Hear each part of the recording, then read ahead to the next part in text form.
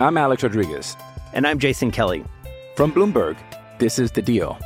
Each week, you'll hear us in conversation with business icons. This show will explore deal-making across sports, media, and entertainment. That is a harsh lesson in business. Sports is not as simple as bringing a bunch of big names together. I didn't want to do another stomp you out speech. It opened up so many more doors. The show is called The Deal. Listen to The Deal. Listen to The Deal on Spotify. With threats to our nation waiting around every corner, adaptability is more important than ever. When conditions change without notice, quick strategic thinking is crucial. And with obstacles consistently impending, determination is essential in overcoming them. It's this willingness, decisiveness, and resilience that sets Marines apart. With our fighting spirit, we don't just fight battles, we win them. Marines are the constant our nation counts on to fight the unknown. And through adaptable problem solving, we do just that. Learn more at marines.com.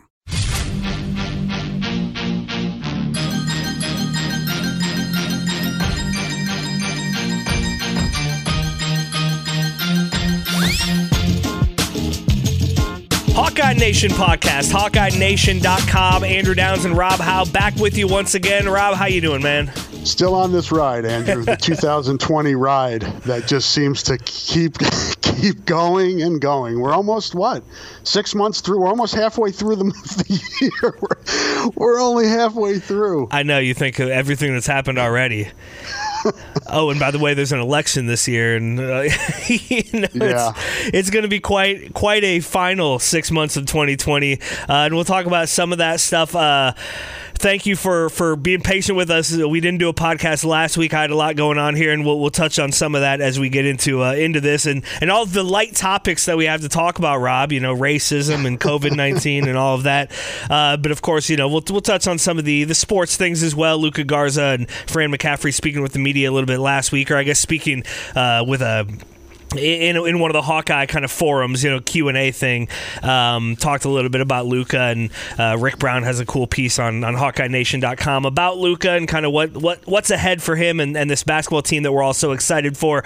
But before we get to that, we are still awaiting the results. It kind of feels like there's a big pause on a lot of the racial tension stuff within the Iowa football program. Not a complete pause, and we'll get into that as well. But until we learn the results of this investigation into the alleged racism within that Hawkeye football program, there's just really nothing definitive we're going to know until then. I'd be surprised, I guess, if we get a lot of access to Kirk Ferentz or Gary Barta until we learn more about that, or until they have the results of this. And at the time, Gary Barta said weeks, not months, for this investigation to take place. Rob, do you have any information? Is there any new information or any idea as to when we can expect some of the results of this investigation to come out? No, Andrew, I really haven't heard how far along they are in the investigation in terms of we did have a story, I think it was 2 weeks ago, on the law firm in Kansas City that the university hired and is paying to do this investigation. It'll just be interesting when that comes back, when that report comes back, what it says, how specific it gets, how much the university shares, the transparency of the report and what is shared publicly and what they withhold, what they can withhold. But like you said, just a lot of unanswered questions until that comes back. And also, as you said, I don't feel like Gary Barta or Kirk Ferentz are going to speak on any allegations or anything that's being investigated in that report, for that report, until it's over with. And, we'll just kind of have to see. There's a lot of he said, I think, that's going to be involved in this report. And that's going to make it, I think that's going to leave a lot of gray area, even when we get the report back. So interested to see what's in the report, how much gray area there is, and what if any actions are taken, within the program based on what this report comes back and says. Yeah, and then the kind of step beyond that will then be, how do these former players who have been vocal and have talked about this, is it enough? Whatever the report says and whatever the actions that are taken, is this continuing Iowa on the path to kind of fixing this issue within their culture that's obviously been there for a long time? I have talked to a few former players that are a bit skeptical about a report being done by a law firm that's hired by the university. And I can kind of see that. I don't know what the alternative would be to that. If the NCAA would pay for an investigation, or the Big Ten.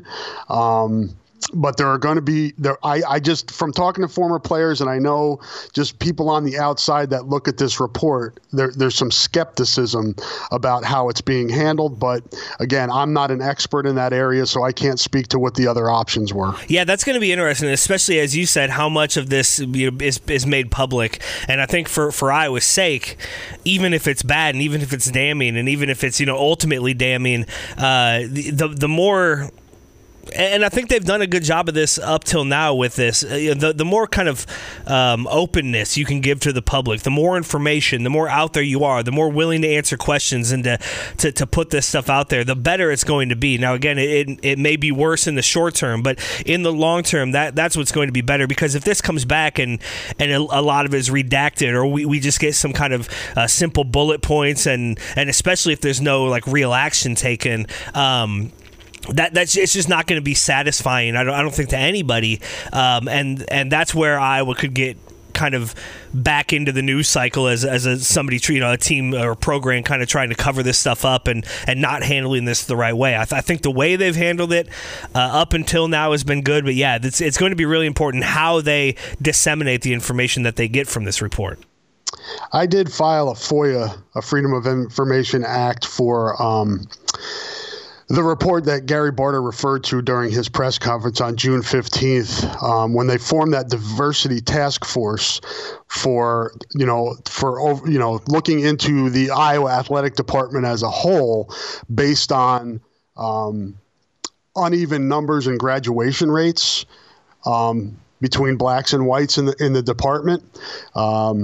And that was a report, I think, that was handed back to the athletic department by that diversity task force in early 2019. And as far as I could find, I do not see that I did not see that being made a public record anywhere, either on the university website or anywhere through the media. But Gary Barta referred to that report, and which is about a year and a half old now, that there were charges or anonymous allegations against programs within the athletic department that were similar to what we heard from the former football players. And to my knowledge, that report has not been released publicly. And, I got a quote here from Gary Barta. While no teams or individuals were singled out in the report, it was reported verbally that many of these comments were coming from football. Those are Gary Barta's own words. And these were, I felt like I had to put a mask on and check my identity at the door, had to change my hairstyle because it didn't fit with the Iowa culture. Those are some of the things that Gary Barta mentioned himself. Those are his own words. So, and that report was never made public. So a lot of eyes are on how they handle this report. And I think I'm probably not the only one that FOIA'd that former report that came out in early 2019. Yeah, and I think you're exactly right. The look at kind of how they have, because as they said, they realized there was a problem before however long it was ago now that James Daniels and others started tweeting about it. Gosh, that feels like it was June 3rd. June 3rd was James Daniels' first tweet. It simultaneously feels like yesterday and like 6 months ago. Some other guys jumped in. Okay. So coming up on a month Friday ago. the 5th, all heck broke loose. So coming up on a month ago from that, which again, if simultaneously feels like yesterday and 6 months ago, but that's kind of the world we live in right now. It'll be interesting to see kind of, not just how they've handled this month or these past 6 weeks, but when they kind of, when did they realize there was a problem, and what have they done? And they've talked to some about that, as you said, and Gary Barta spoke some about that. But just kind of more information, more details as to how seriously they took all of this before it kind of blew up in their faces. I saw you tweeted this morning, and it's getting some traction. You just tweeted it. You just put the information out there. I'll put that out there as well.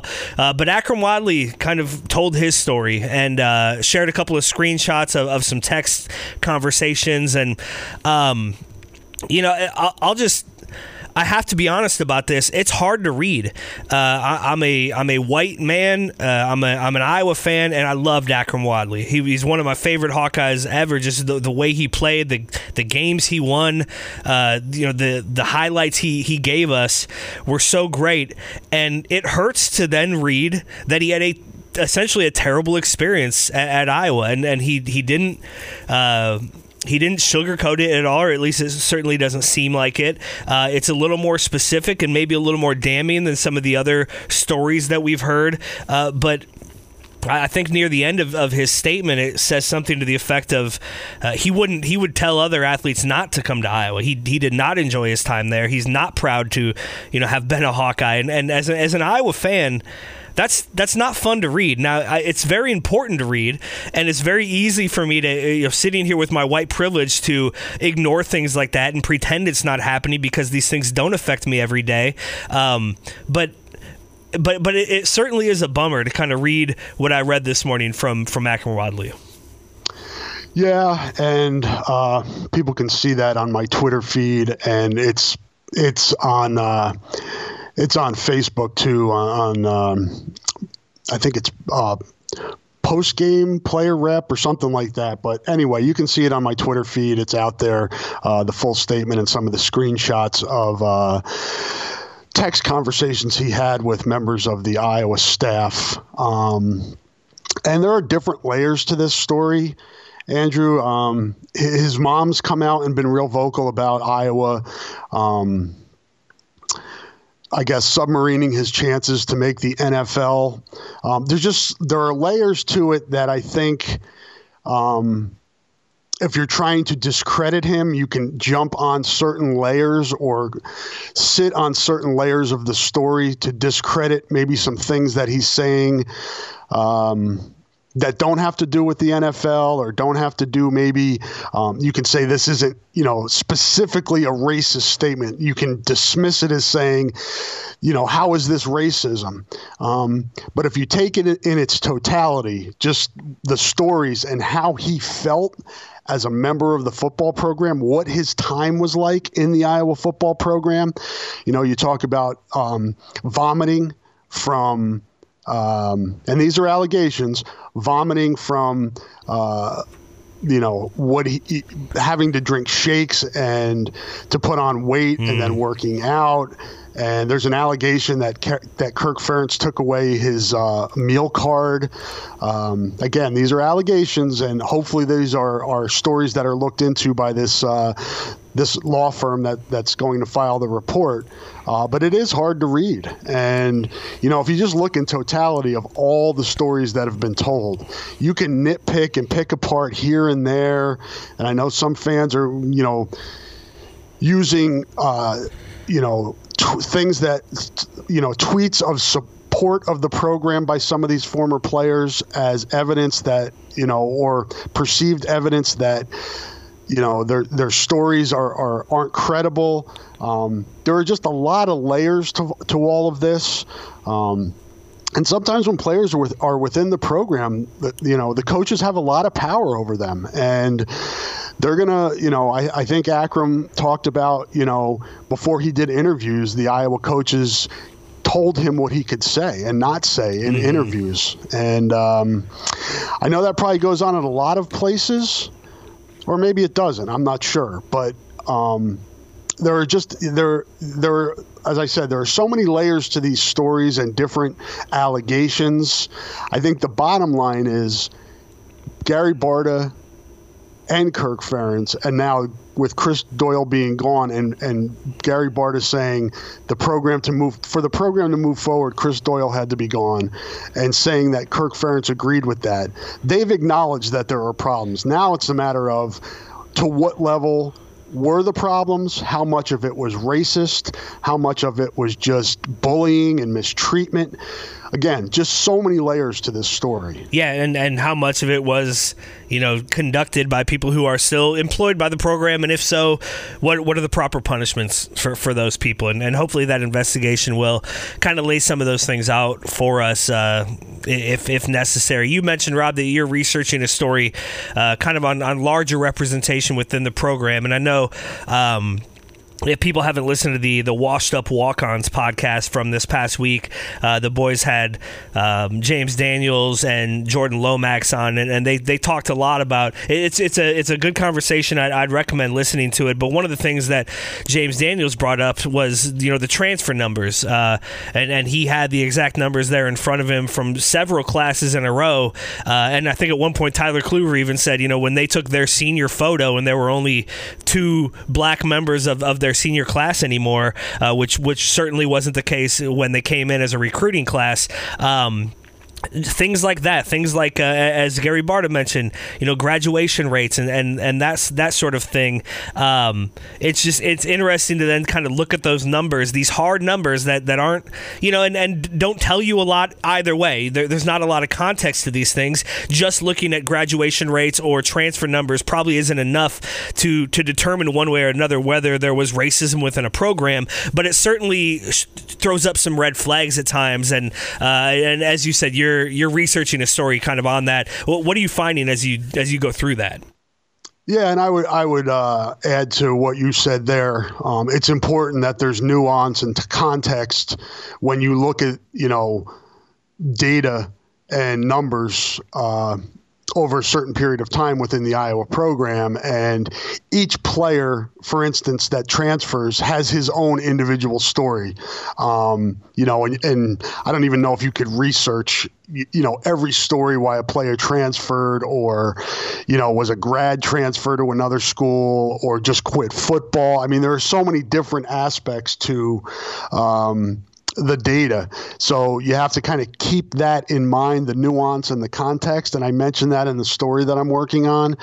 And it's basically looking into player representation, roster makeup, and how all that stuff relates. And obviously, as you said, Andrew, you can't just make a blanket statement. This is racism. This is, but it just kind of gives you an idea of how some of the player representations, some of the player groups, leadership groups, players that were, taken to Chicago for Big Ten Media Day, the players that kind of get almost, it is a reward. Players rewarded, I guess you could say.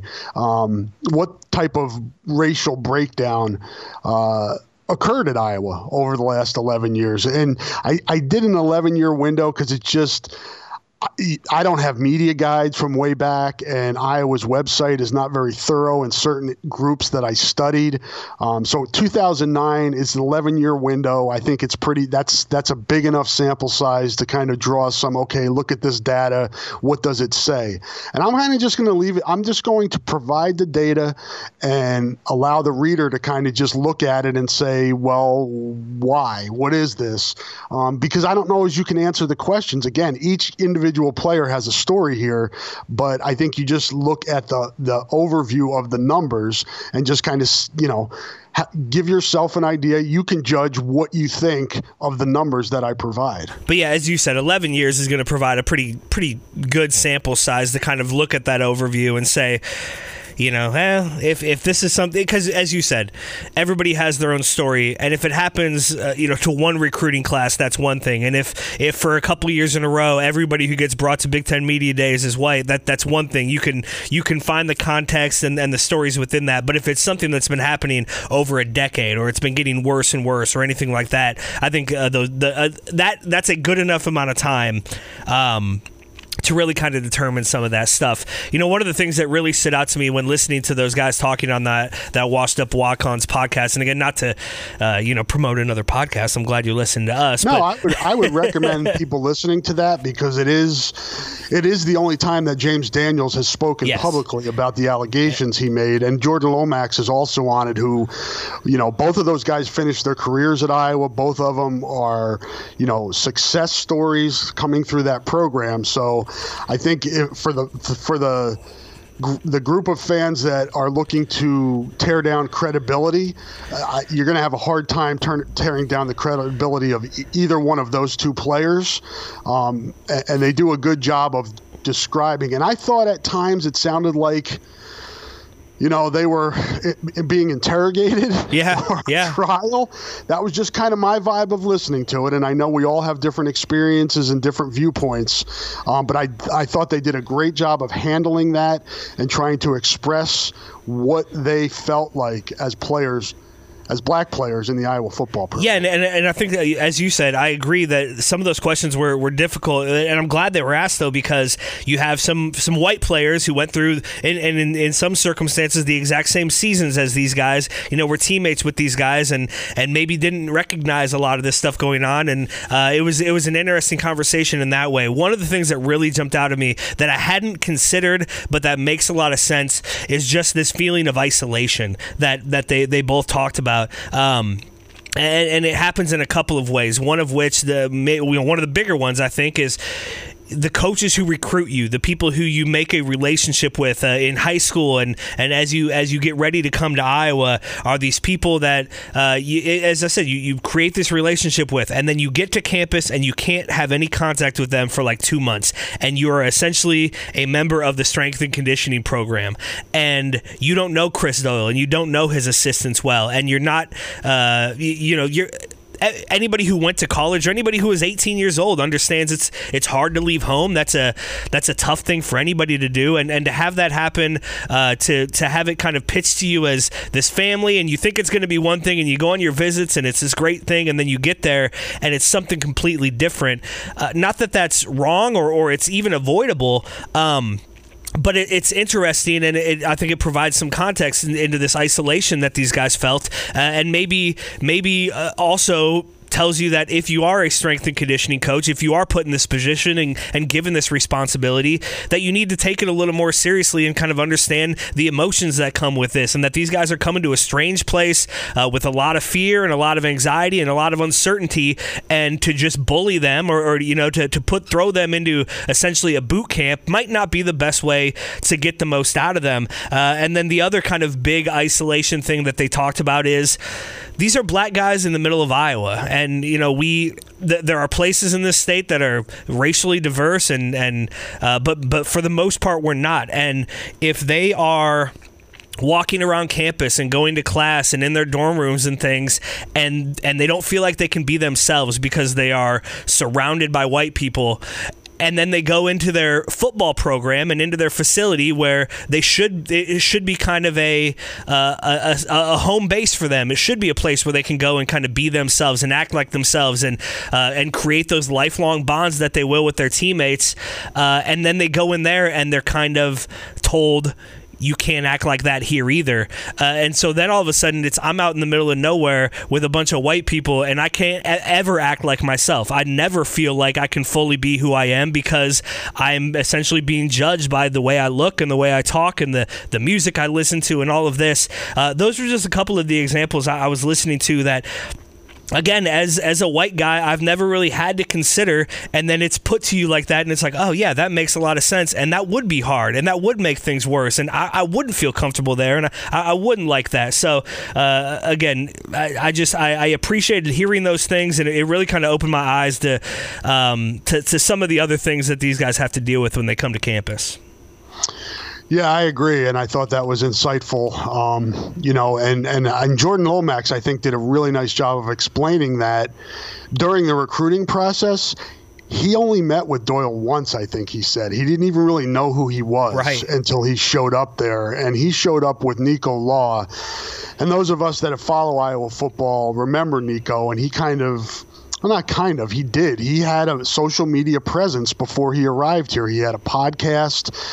He's from the DMV, the Washington, D.C., Maryland, Virginia area, and Iowa was recruiting that area of the country very hard.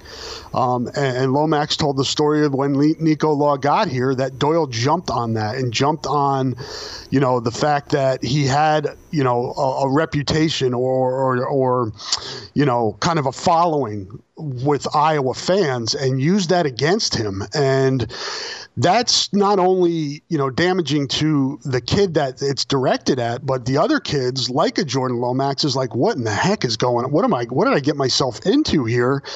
And, that's you hit on all those points about, coming from a part, halfway across the country, being dropped into Iowa and then not feeling like you're being welcomed, but you're being torn down.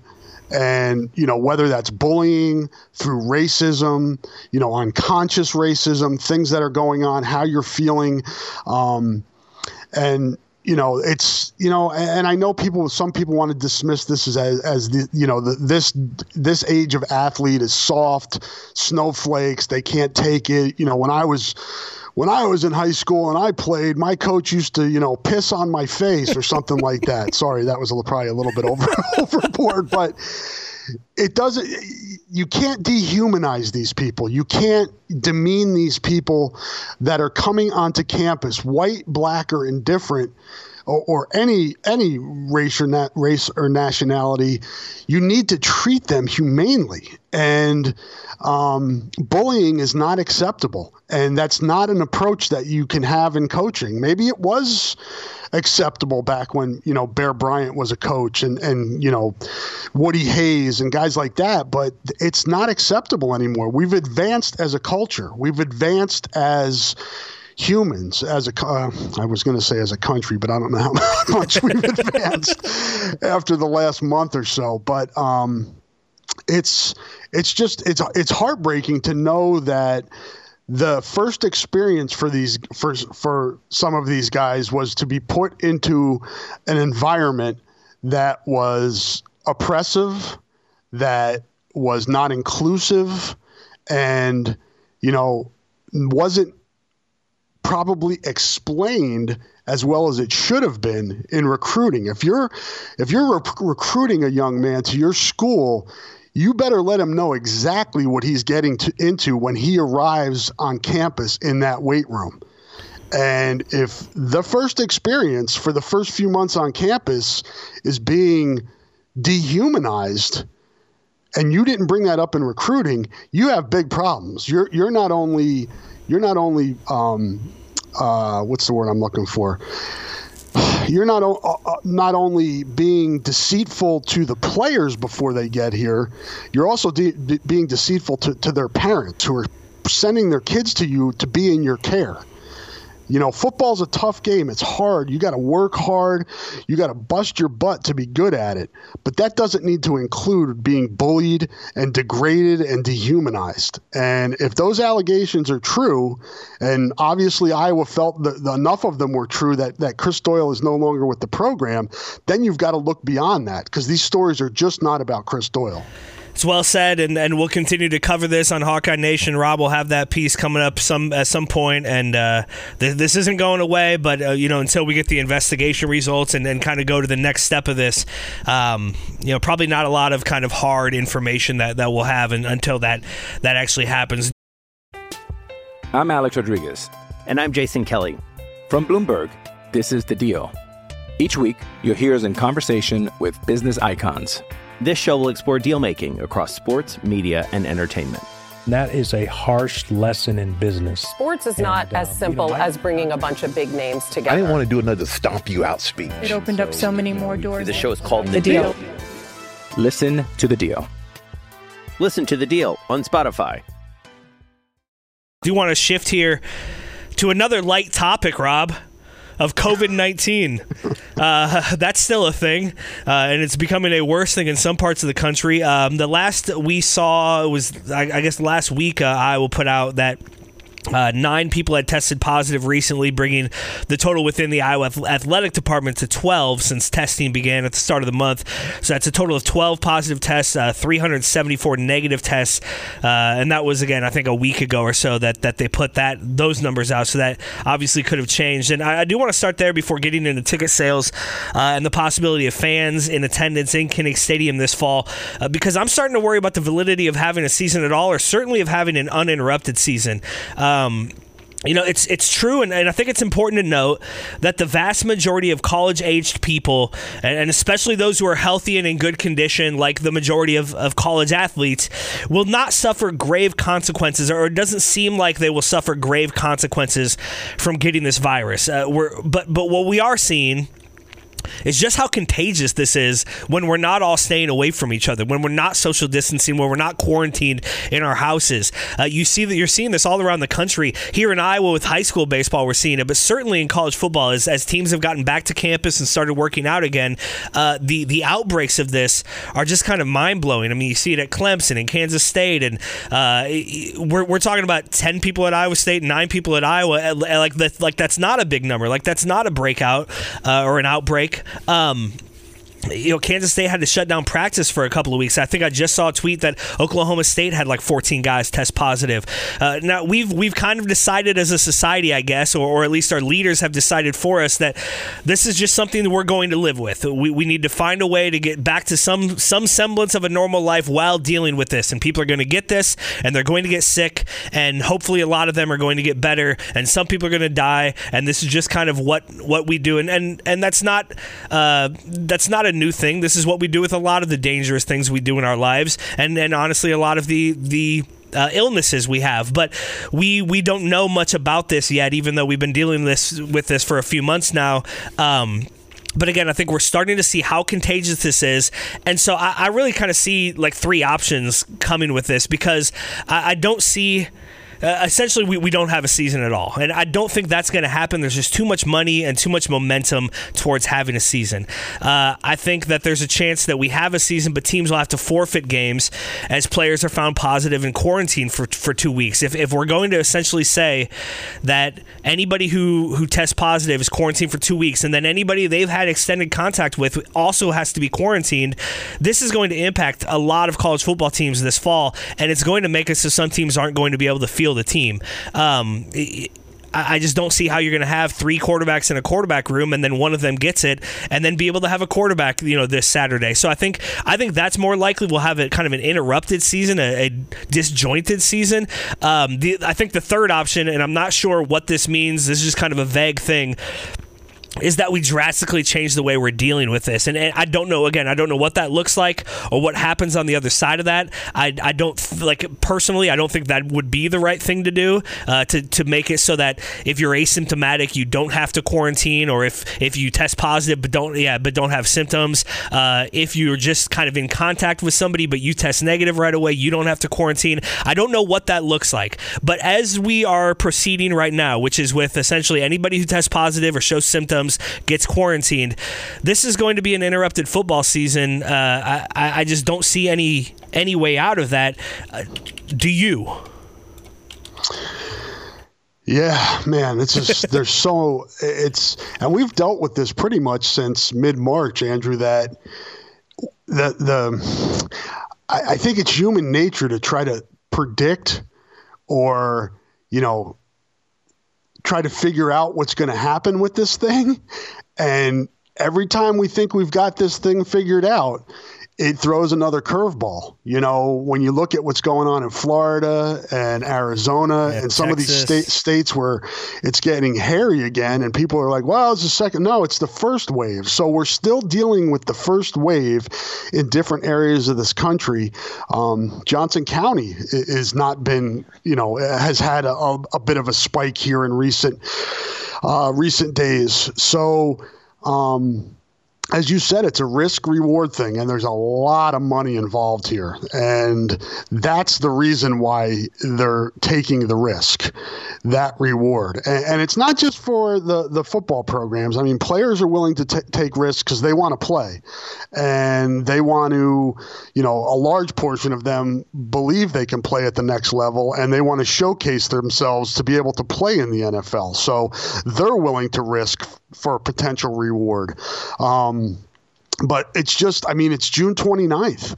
Who the heck knows what's going to happen, on September 5th when the season, what it's going to look like then. That's over 2 months. And we talked about, we're only 6 months into this year and 3.5 months into the pandemic. So, it's over halfway to what's left, the 2 months left before the season. But it's just, I just think it's a waste of time to try to predict what it's going to look like on September 5th. You just get up each day and say, okay, what's it look like today? And then tomorrow it can look different. And I believe it's July 24th is when because now the workouts at these places, and you mentioned Clemson, they've had 37 players test positive. I forget what the number was at Kansas State. Iowa had a spike, though. The 12 is a number over, since they returned, but I think it was 9 of 30 or 31. Yeah. The last release. So now you're seeing that go up a little bit. So, you kind of have to just take each week. I don't know when Iowa's going to release its next results. Some schools release which sports are involved. If it's staff members, Iowa just does a blanket athletic department testing that's they release to the public. So, July 24th, it goes from what it is now, which is voluntary workouts, to non-voluntary workouts. And what happens then? Now you've got interaction between daily interaction. Right now, the workouts are more with the strength and conditioning class and the athletes, and there's very limited personal contact with the players. July 24th, you're going to get back out on the field. You're going to start hitting each other. The coaches are going to be out there. That takes it. Now you've got, basically 5 or 6 weeks before the season where that's going on. What happens then? So it's really just a wait and see. And we talked about it before we started recording. Iowa will stop selling football tickets beginning tomorrow, Tuesday, June 30th. They're already over 40,000 sold. Are they going to be able to honor that many tickets? Iowa State's saying they're looking at half full stadium, which is Iowa's already over that at this point. And the last I heard from Gary Barta, he's still – they did stop the sales, but the last we talked to him, he was still, June 15th, he was still planning on trying to fill the stadium. It's just, there's so many things that go into this. And then how do you handle that, Andrew? How do you handle the fans coming into the stadium? Do you require masks? Is there tailgating? Are there people in the suites? There's so much that has to go on with this, that there's so much of this that's still is in limbo. We just won't know it until time passes and we see how this thing goes. The virus is in charge. Yeah, you're exactly right. The virus is in charge. We're just kind of along for the ride. You talk about Iowa State and saying they're moving forward, essentially assuming half capacity, 50% capacity at Jack Trice Stadium this fall, and they plan for that to be September 5th. Now they are going to require masks, but then I think the wording is masks for entry. How enforceable is it to have people wearing masks the entire game, the entire time? Are you going to have people walking around enforcing that? If somebody gets belligerent about that, are they going to be escorted out of the stadium, or is that going to be kind of a thing that's overlooked?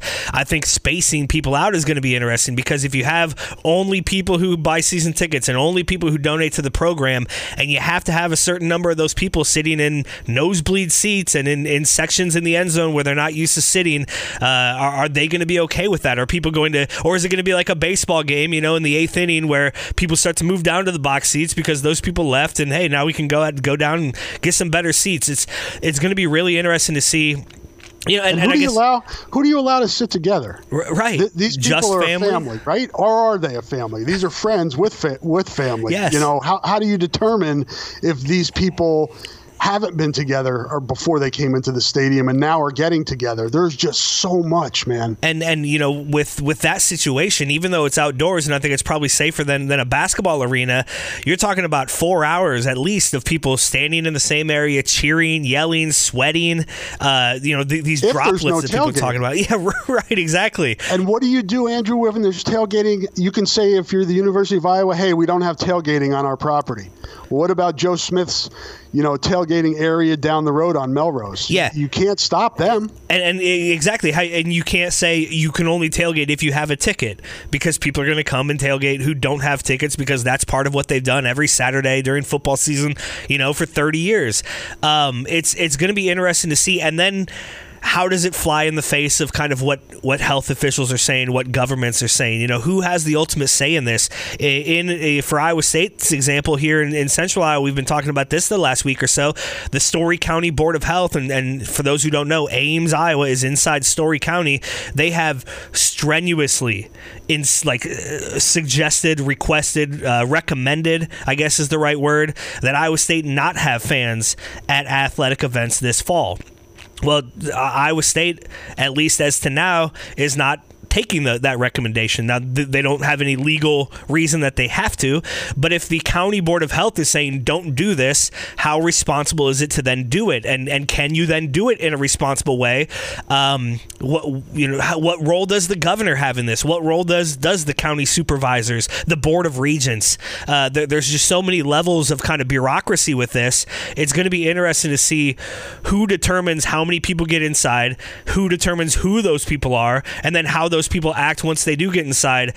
And I think it could be a thing, Rob, like we're seeing in Florida and in Texas, and that you can debate on why those things, why those spikes are happening, if it's because of protests or reopening of bars or what have you, but they are happening. There's no debate about that. What if we're 3 weeks into college football season and all of a sudden a spike hits around the country because we've let 40,000 people into football stadiums around the country? Do we then stop it? And how do you go about that? It's I think, as you said, it's a fool's errand to try to predict what's going to happen, but man, it's when you just start to think about it and you start to think about the layers and the tentacles of this, as we've talked about for months now, it's just such a big issue, and I just don't see a clear or easy answer to any of it. I think I saw this, Andrew, and maybe you can confirm this or poo-poo it, so to speak, but is Iowa one of 4 states that has no mask requirements? Yes, I believe that's correct, yes. Yeah, I thought I saw that too. So that's something to keep in mind. And I know the anti-mask people will be like, it doesn't do anything, but it certainly couldn't hurt. It doesn't hurt anything to wear a mask. And it'll be interesting to see that some of the states that are spiking now are states that didn't require masks and didn't have shutdowns of certain areas of the state and communities. So it's just something to keep an eye on. And again, it's a virus that's leading our way here. We don't know how it's going to act. We don't know what it's going to impact. But, beyond the game day and what fans get in, you talked about it earlier, Andrew, the health of the players. What if you what are you competing for? What if, the Big Ten schedule, one team comes down with, it surges through one team and it can't compete.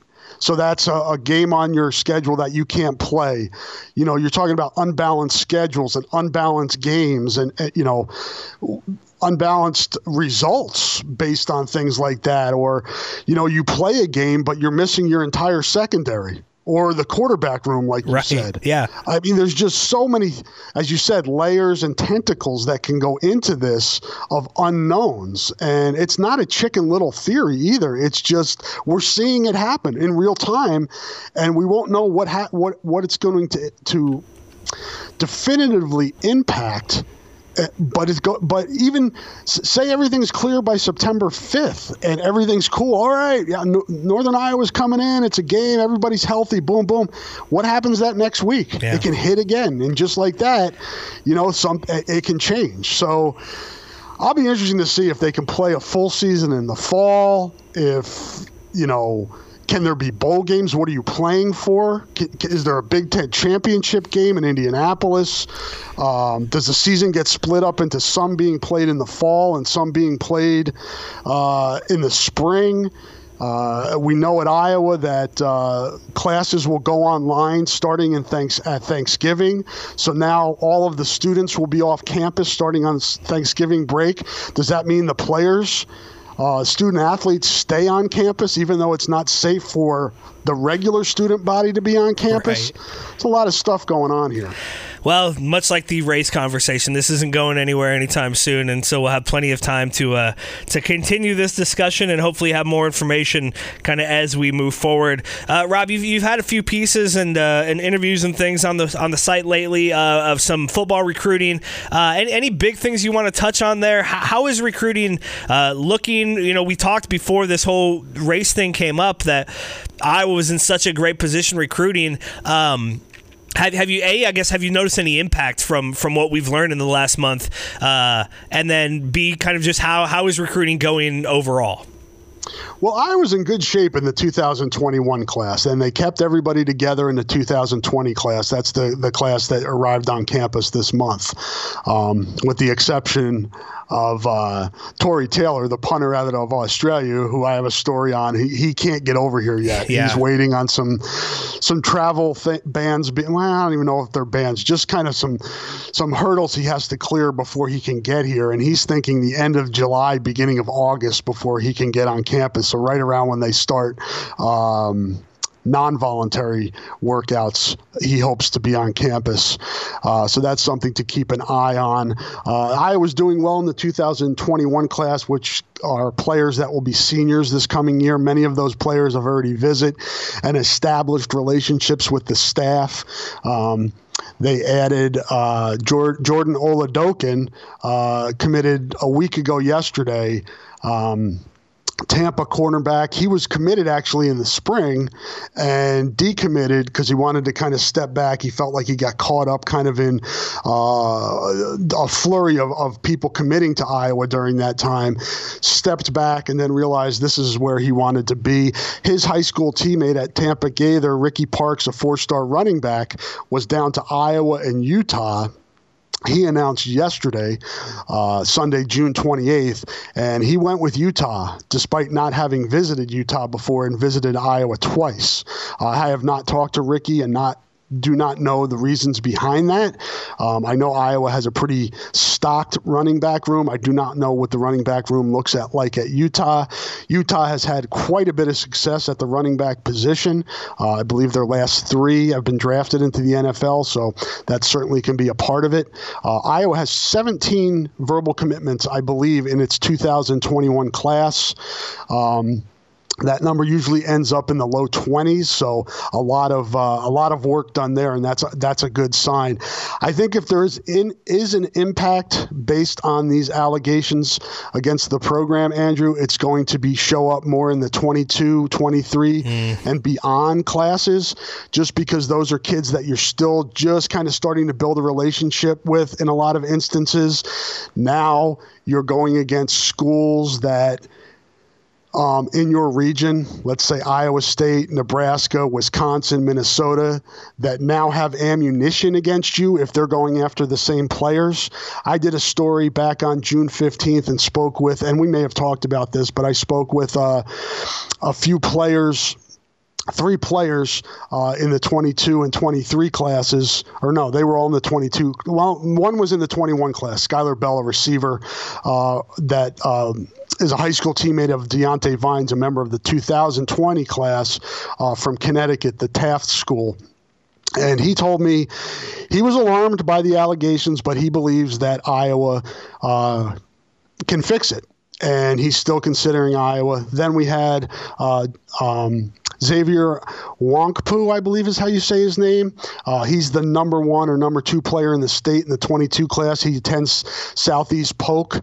He's a defensive back. He told me just he thinks he also was kind of taken aback, but he feels pretty confident Iowa can fix whatever that needs to be changed in the program. And then Isaac Thompson, who's a 4-star defensive back out of St. Louis in the 2022 class, who has offers from, a who's who, Notre Dame, Michigan, Texas, I believe, very highly regarded kid, one of the top kids in this region. He basically told me he'd be lying if he said he was still considering Iowa.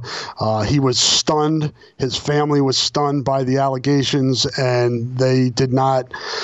They almost felt like they did not get a clear picture based on those allegations when they visited Iowa. I believe they visited Iowa 3 times, and he said Iowa was in his top 5 with schools like Notre Dame, Michigan, I believe Ohio State, Texas. So that's an instance where we know that the allegations impacted the view of a highly regarded recruit that was, had Iowa held in high regard. So I really think you're going to have to look at the 22 and 23 classes and beyond to see what type of impact. I think if there is a football season this year, it's even more important for Iowa to do well, because if you have these allegations and you have a poor season on the field, that is a bad recipe on the recruiting trail. Yeah, no doubt. And obviously how they react to these allegations and what happens after this investigation will play a big role. Last thing, Rob, I wanted to touch on. I saw Fran McCaffrey had a little Facebook Live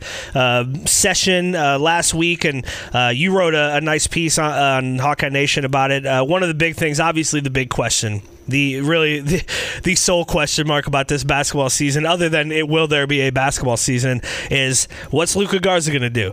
So he is on campus. He is practicing with the guys. I guess not with coaches, right? Just kind of voluntary workouts and weightlifting and hanging out and shooting around. But he has until August 3rd now to make this decision, whether he wants to come back for his senior season or head to the pros, whether that's the NBA or Europe or wherever that may be. But I like the fact that he's practicing with the team and that it seems like he understands fully what this decision is. He understands what he stands to gain coming back, and as far as records and potential for this team to do things that no Iowa has done in this century, and all of that, finish out this string with his boys. And I think he'll have a full understanding of what the professional market looks like, what the NBA looks like, what Europe looks like, and kind of what his earning power is beyond Iowa. So it's going to be interesting to see this next month or so what Luka Garza decides to do. Do you think he'll wait until August 3rd to make that decision, or do you think we'll hear something sooner than that? It's a good question, and Fran McCaffrey said on the Facebook Live that you talked about that he thought there would be a decision or an announcement relatively soon. I don't know what that means. Relatively soon, I guess, could be a month, which is closer to when the deadline is. So it's just like you said, he's working out with the team. Basically, they have weight training. This is all voluntary. They do, strength and conditioning, and then they play 5-on-5, and the coaches can't be involved in that. The non-strength coaches, that is, but they can do some individual workouts with players, the staff. So, and he's here, and he's working with his teammates, working out with his teammates. He's still advancing with them towards a season. So he's not like off, doing individual workouts with NBA teams or at a combine or any of that other stuff.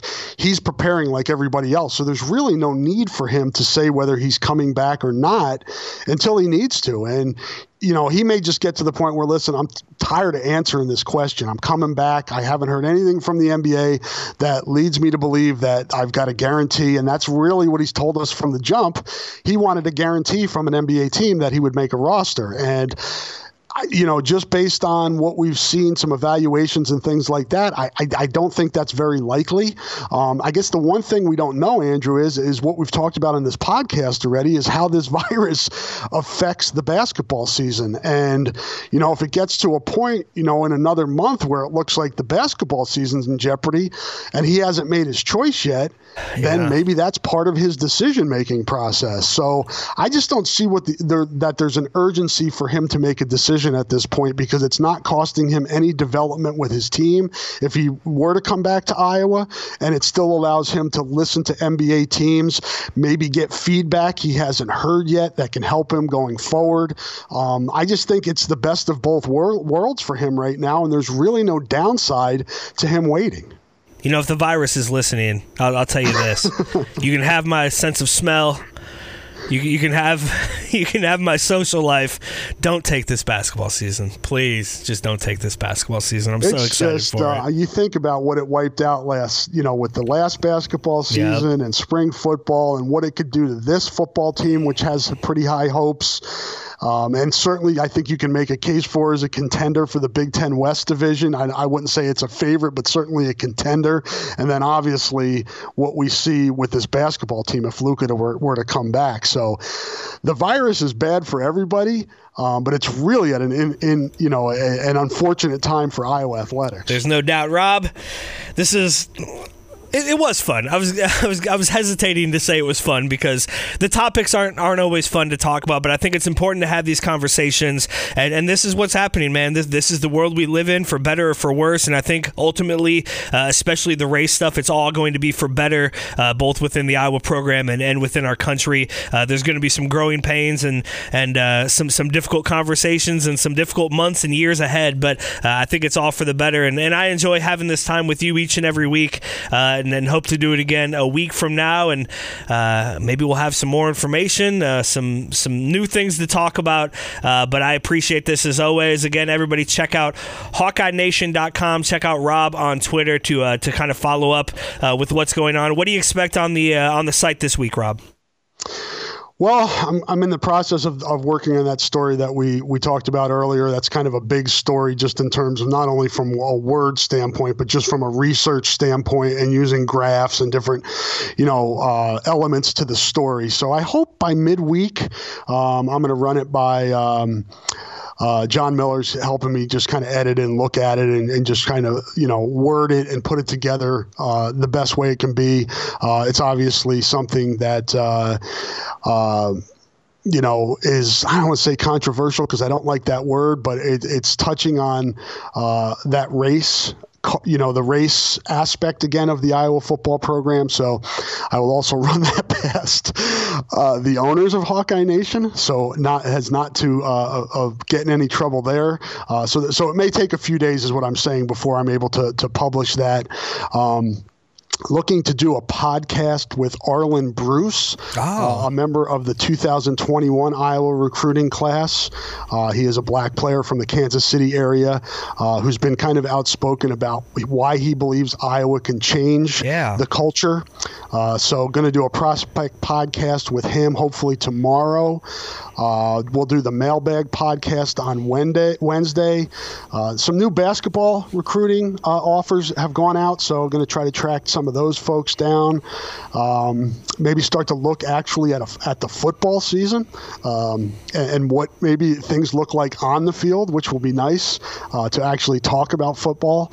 So those are some of the things I have in mind, and I haven't heard from Rick yet, so I'm not sure, Rick Brown, what he has planned for this week, but I would expect some content from him, and I love his content, Andrew. He brings a great historical perspective on Iowa sports, and is just a pro, and I appreciate having him as a member of this site, just like I appreciate having you, because you're a pro and you make these podcasts a whole heck of a lot better, and I look forward to doing these each week, and I'm hoping this next week brings us positive news to talk about next Monday. I will do what I can to find some positive news for our next podcast, which again will be next Monday. But yeah, keep refreshing the feed and the website. We'll have a ton more for you. Rob, this is fun as always, man. Thank you. Good to talk to you, Andrew. All right. Thank you for listening. Go Hawks.